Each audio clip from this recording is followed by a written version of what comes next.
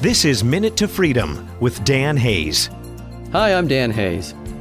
Today let's talk about truth. Have you ever found it difficult to face up to the truth about what is going on in your world? My time to confront that truth happened when I went on a ski trip to Utah with some of my closest friends. It should have been a beautiful time, but I was withdrawn and miserable and not sure why.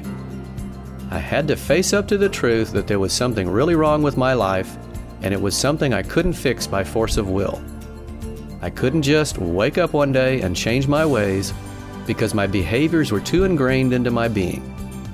I love the saying, "You shall know the truth and the truth shall set you free."